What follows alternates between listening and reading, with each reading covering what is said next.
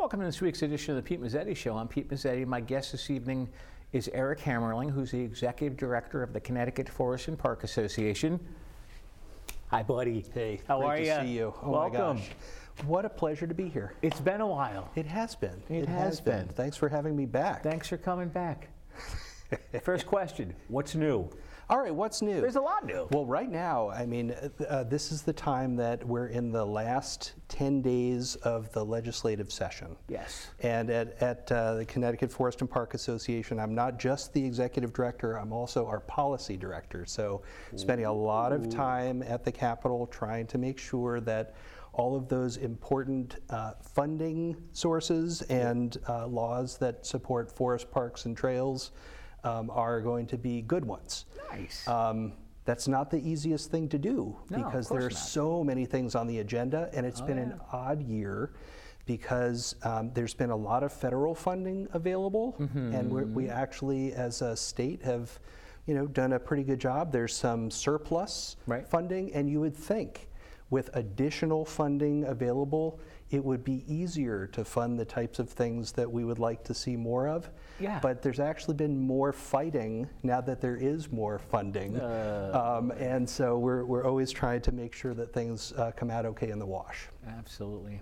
And how are things coming out in the wash so far? So far, okay. I would say that a few bits of good news and some areas where there is room for improvement. All right. Some good news is that one of our favorite programs that we've had to really fight for in the past seems to be in good shape this year, and that's the Passport to the Parks program. That's right. The Passport to the Parks started in 2018 after, we really lobbied hard for that bill. And what it basically does is it helps to raise money to support state park operations. Yeah. And we all pay, when we register our vehicles, a $5 per year fee per vehicle. And that adds up to about $20 million that helps to support the park system. And at the same time, and this is I think the best part of the Passport, everyone gets to get into state parks for free. So no longer do you need to pay at the gates to get in, and it really opens up the state parks for everybody. And in fact, this last year, there were more people who visited state parks than ever before. Over 13 million people got out to state parks. So it's been very successful, and it's an important program, and it looks like, and I never want to say it's definite until I see it in black and white, but it looks like the Passport to the Parks is going to survive this session and remain intact and continue to do good things for the parks. Absolutely. However, there is, I know, it's like you have the two sides of parks. You want to make sure that you're able to operate them, but then there are about 1,000 buildings that are on our 110 state parks and state forest lands that are there for various public purposes. And if you were a young family going to a state park, for example, the thing you want to make sure is in good working condition is the bathrooms. Absolutely. And those are the types of things that just get run down over time. And we're really pleased that Governor Lamont proposed on Valentine's Day at Sherwood Island a big increase in support for state park infrastructure. So paying for the bathhouses and some of the older buildings that are starting to wear down, and to make a number of different improvements like ramps and other ways of making buildings more accessible to the public. And unfortunately, there was a cut proposed in the legislature a couple weeks ago from what looked like it was going to be a really nice increase of $55 million for state park infrastructure. They cut it, or proposed a cut of $12.5 million in the legislature's budget. And we're hoping that that gets worked out and they're able to support the full amount, because there is over a $150 million backlog of important projects that need to happen. So an example of that is at Rocky Neck. Yeah. You've been to that, amazing CCC pavilion and structure. It's such a cool place. It is. Right? You go inside and you see all these wood pillars that go back to the 1930s. They took, a pillar from each of the state parks and forests at the time, and they've labeled them, and they've got this really cool structure, but it was built in the 1930s, right. and it would take, they say, about $20 million, or actually, I think it's actually $30 million to do all of the repairs that are required just at Rocky Neck alone. Okay. And so, think about across an entire state park system, that's an awful lot of work that needs to happen. So Absolutely. we want to make sure that that money is restored to as close as what the governor proposed as possible, so that we can have safer, more accessible state parks. Absolutely. And then there are always some random things that pop up along the way. Like one thing that we're concerned about is there was a proposal at Housatonic Meadows State Park in Sharon, Connecticut. There was a proposal to take not a huge amount of land, about half an acre of that state park, and sell it to a next door neighbor without any really good description of what's the public benefit of doing this, and how will that land be used. Right. Public lands to us are really important, and I think to a lot of people as well, because really, if you think about it, public lands are owned by all of us. Right. So before public lands are sold without any sort of restriction on how they are used, or any definition of the public benefit, I think we should be skeptical. So that's one of the things that we hope will not make it through this legislative session, but it's potentially going to move. So we shall see. And then the last thing is also, a little bit of good news. We're always advocating for funding for, the Recreational Trails and Greenways program, because there's an awful lot of people who get outdoors on trails. And over the last few years, especially during the pandemic, the usage of recreational trails is up tremendously. Yeah. So we want to make sure that there is funding to do all of the improvements necessary to make sure that people have access to trails. And there's also some funding for open space conservation that looks like it's going to be included in the budget. So there are some really good signs of some investments. We hope that state parks will come out whole with the state park infrastructure. But overall, some really good stuff. I should mention, Pete, there are two things that we were hoping would get dealt with this year, but it might fall into a next year or future category, and we're going to keep on pushing on these. All right. So one of them is, when you think about these trails, especially longer trails, they usually cross a lot of different types of land ownerships, state land, municipal land, water company land, even private land. Right. And to keep those trails connected takes a lot of management. Right. But especially those pieces that go through private land, they're also the ones that are most vulnerable for a landowner to say, either, I'm not sure I want a trail on my property anymore, which landowners always have the right to do, or you have a new landowner and they're like, wait, there's a trail on my property? I'm not sure, So we've been trying to find some incentives for landowners to make them want to have a trail on their property and keep these long trails connected. Right. And there was a bill that we had some hopes for we actually had a public hearing early in the session, and it would have given a tax benefit to a landowner who made a long-term commitment to their trail. And that unfortunately didn't make it through the process. Oh, no. So we're going to come back on incentives like that. And we also have been advocating for the last couple of years for some policies around resilient forests that we think should be at the top of the agenda for Connecticut. Forests are really important. They provide a lot of benefits to us. Absolutely. And we have to invest in them and have policies that support healthy forests. So there were some proposals that were made that never made it into legislation, but we think in 2023 we'll be coming back at that with a lot of momentum. So lots of things. Absolutely. Generally some good stuff. A few things that we're just hoping in the last 10 days don't go a little haywire. Yeah, right, exactly. I was actually in Brantford the other day, coming home from an event. My mom and I came up Route 1. The amount of people that were on the trail at Hammerling, the Greenway Trail, at like 10:30, 11 o'clock in the morning. Oh my God, holy cow. Right? Isn't Talk that about amazing? Utilization. Oh, absolutely.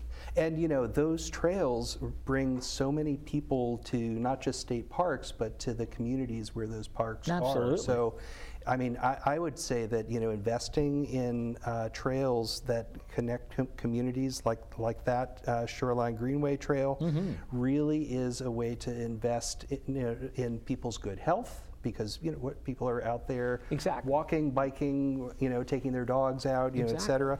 And also, there are the economic benefits that the towns experience because more people are coming. That's one of those attractions that people will come. They'll park somewhere.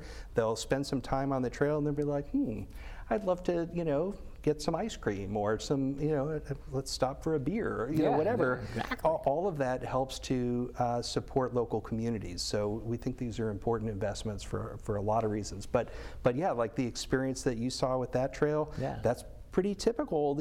More and more people are even the weather living. gets nice. Right, the weather gets nice, and that's the thing about the spring. It's always full of hope. It's full of people saying, "Oh yeah, I've been indoors all winter. I want to get back outside again." Let's get out. You're going to see that continue to grow, and that's exciting. Now, what about how did the Connecticut Forest and Park Association handle the pandemic, when it's first started to where we are now?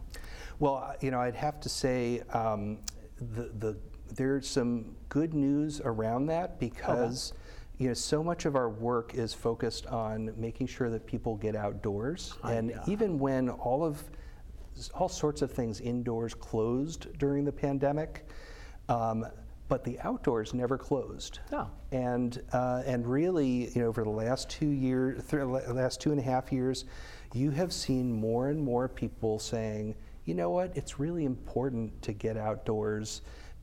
First of all, like during the pandemic, it was, I'm feeling a little stir crazy being indoors. I need to do something. Exactly. But then when people were getting outdoors, they said, you know what, I actually feel calmer when I'm spending some time in nature. I feel healthier. I feel less depressed. Like there are all these things about getting outdoors that provided a really important support for people's quality of life. So we have done well in that a lot of the work that we support has continued on and even increased in terms of people using the outdoors. We had actually a number of people over the last couple of years join our organization solely because they said, you know what, we have been using these trails for years. We never really thought about how important they were to our lives. Now we know. And so it's comforting to hear that. We hope that support, not just for CFPA, but for the importance of the outdoors, will continue to grow. Absolutely. Eric, would you mind sticking around for another segment? Be happy to. All right, we'll be right back. Hey, Bobo, do trees tell each other stories? I'm sorry. I'm afraid I don't know that. Hey, why don't we go find out? Listen. Do clouds take naps? I couldn't tell you. Dad, do stars visit their friends? Look!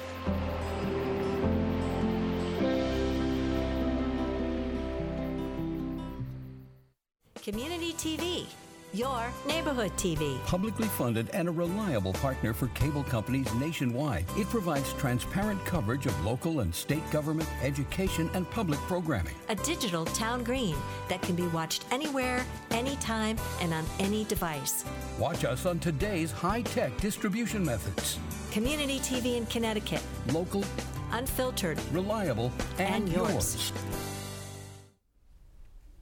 Welcome back to this week's edition of the Pete Mezzetti Show. I'm Pete Mezzetti, sitting here with Eric Hammerling, who's the Executive Director of the Connecticut Forest and Park Association. Eric, welcome back. Thank you. Thank you, my friend. All right, so we talked about CFPA and the organization in the first segment. Let's talk about the segment. I guess you guys have something really cool coming up in June. Oh, yeah. Yeah? The first weekend in June every year is Trails Day. Now, it seems a little odd that it's a weekend. We call it Trails Day. If you can get past that cognitive dissonance, I just want you to know that there's actually National Trails Day celebrated throughout the country, but the largest Trails Day celebration anywhere in the nation takes place right here in Connecticut.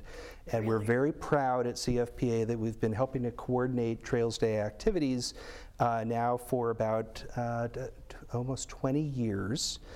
Oh my gosh, it's been like 20 years, and there are more events that take place in Connecticut than in any other state in the nation. We have this last year about 200 events will be happening on that weekend of June 4th and 5th. And we would encourage people to go to trailsday.org. We bought that URL. We thought that maybe the national organization that runs it might own it, but we bought trailsday.org. And you can see a new website that we've set up there with all the different events that people can go to and choose from, different types of events, not just all walking events, but there's, paddling on the Lieutenant River, right out of Old Lyme. There's, all sorts of biking events. There's even some equestrian events. So it's just a perfect time to get outdoors. Hopefully we'll have nice weather that weekend. Yeah, we can control everything but that, but we've got wonderful volunteers leading events and a lot to do. Absolutely. So how did Trails Day start? Trails Day started, we are the Connecticut affiliate of the American Hiking Society. And the American Hiking Society back in, I guess it was 1993, 94, said, you know what, we have this new idea called National Trails Day, and we would love it if our affiliates in every state did something locally. And from the very first year that the idea of Trails Day came up, CFPA has been, coordinating it and making sure that there were lots of things to do. I think even in the first year of Trails Day, there's something like 90 events that we had going on in various parts of the state. And those happen because, we have a lot of partnerships with a lot of different groups. As you know, there are a lot of land trusts in Connecticut, and so, a number of land trusts do programs. There are a lot of municipal park and rec departments that do programs. I think there's such a love of trails in Connecticut that's helped to really sustain and bolster the event. So we look forward to it every year. Absolutely, and I'm sure, especially during the pandemic, it was doable, but it wasn't doable because not many people wanted to get out. You're right. So actually in 2020, the first year of the pandemic, we turned Trails Day into essentially a do-it-yourself event. So we said, here are all the places where you can go. We're not going to ask people to host events and walk you around, because people weren't feeling safe doing that at the time. But last year, Trails Day was back again. We limited the number of attendees to 15 per event. But we still held the full number of events, and it got people outdoors to do it. And it's been, this year, we hope it's just going to be, a full-on celebration. We know that there will continue to be, concerns about COVID, rightfully so. We want to make sure it's always safe. But the outdoors and doing outdoors events has generally been the safest type of event you can do. And so we're going to keep on doing it. Absolutely. Now, last time you and I were together was at an event in October, and your offices weren't open yet. That's right. Did you guys open yet? We are open okay? for staff, but not fully to the public. you're You not know, open to the we public. have, we just opened a few months ago our community room once again Okay. for the many organizations that use it. There are over 50 organizations before COVID were using our community meeting room for various purposes, and we're seeing that type of use start to happen again. But still, you know, because of the popularity of Zoom and all the, you know, remote ways, I know there's something that you miss with being in person with someone like, you know, we are today. But Right. in fact, you miss a lot. But it is such a convenient medium for people to, you know, have conversations without having to travel places that, you know, a lot of people are just having more remote meetings these days. But, you know, all these things go in waves. So we'll see a lot of people soon say, you know what, I'm done with these remote meetings. Let's make sure we meet in person. Absolutely, yeah. Zoom meetings and remote meetings, I'm sure you know as well as I do, no fun. Well, they are, you know, it's a necessity more than it is about the fun. But I can definitely tell you that, you know, when we talk about things as a group remotely, it's just a different feel. And I can say that, you know, the commitment that people have for each other is really reinforced when you are right there and can look someone in the eye and shake their hand. Right. And so, you know, I look forward to more of that. Absolutely, absolutely. So what else is CFPA up to? Well, you know, this is also a time that we're starting to think about, you know, all of the different trail activities that are happening on the maintenance of trails side of things. So this is when we have a summer trail crew that's coming in. This is, you know, 9 people all in their young 20s. Who are going to be, you know, working for about 12 weeks with us on various projects all around the state. And, you know, part of what we see our role is not just to, you know, take care of the trails with volunteers, but also try to create some opportunities for young people to get connected to the outdoors in ways that will evolve into outdoor careers. So, you know, we'll have our summer trail crew and then a fall trail crew. There's a new trail opening that's going to be happening up in Woodstock. We have, you know, a bunch of different things. When you have a trail system that's over 800 miles and stretching across 96 different towns, there's always a lot going on. Absolutely, absolutely. Now, I'm going to put you on the spot. Okay, I'm ready. Out of all the state parks that they have in the state of Connecticut, Oh no, okay. you have a favorite? All right, I will say this because, and I'm not going to use the cheesy excuse of like that would be like choosing between my favorite children and all that. But because, considering your son's here tonight. exactly, There you because go. my son is here tonight, I will say that my favorite state park is Talcott Mountain State Park. Why is that? Because Is that with the observatory? yes, they have the, you know, high blind tower right at the top of Talcott Mountain State Park, and I remember my son when he was young. We would walk up the tower trail there, and there was a vernal pool with all these really cool, you know, salamander egg masses in them and all. And I'd say that it was one of the most amazing experiences to kind of do that with him, then get to the top and the incredible views. But all that said, Pete, I really can't choose, right? No, There's no, 110 absolutely state parks, and you know what I found to be amazing might not be what other people find to be amazing. Absolutely, So, and I'm sure every state park has its own different. Someone might like the ambiance of one, and someone might like the ambiance of the other. Everybody's got their own opinion. absolutely. I mean, you know, the state parks that get the most visitation are the shoreline parks that have beaches associated absolutely. with them. So, Hammonasset, everyone loves Rocky Neck. those beaches.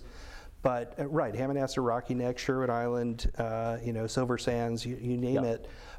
But If you're not interested in being at the beach and frying on the sand, Right. you know, you might want to be in a forest in one of the inland parks. Absolutely. And so there is something for everyone. One of the neat things about parks and forests and wildlife management areas, other public lands around Connecticut, is that because we're a relatively, you know, densely packed state, and we have all these parks and forests, no resident of our state is more than a 15-minute drive from a public land that they can get to and explore outdoors. So I would encourage people, if they haven't already done it, find those places and get out and enjoy. Absolutely, absolutely.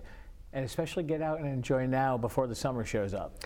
Right, when it gets hot. You know, for me, it's the shoulder seasons that I like the best, mostly because that's when there aren't as many mosquitoes and bugs that really love me for some reason. Yeah, me too. So, yeah, spring and fall are my favorite times to be outdoors, but summer's not so bad either.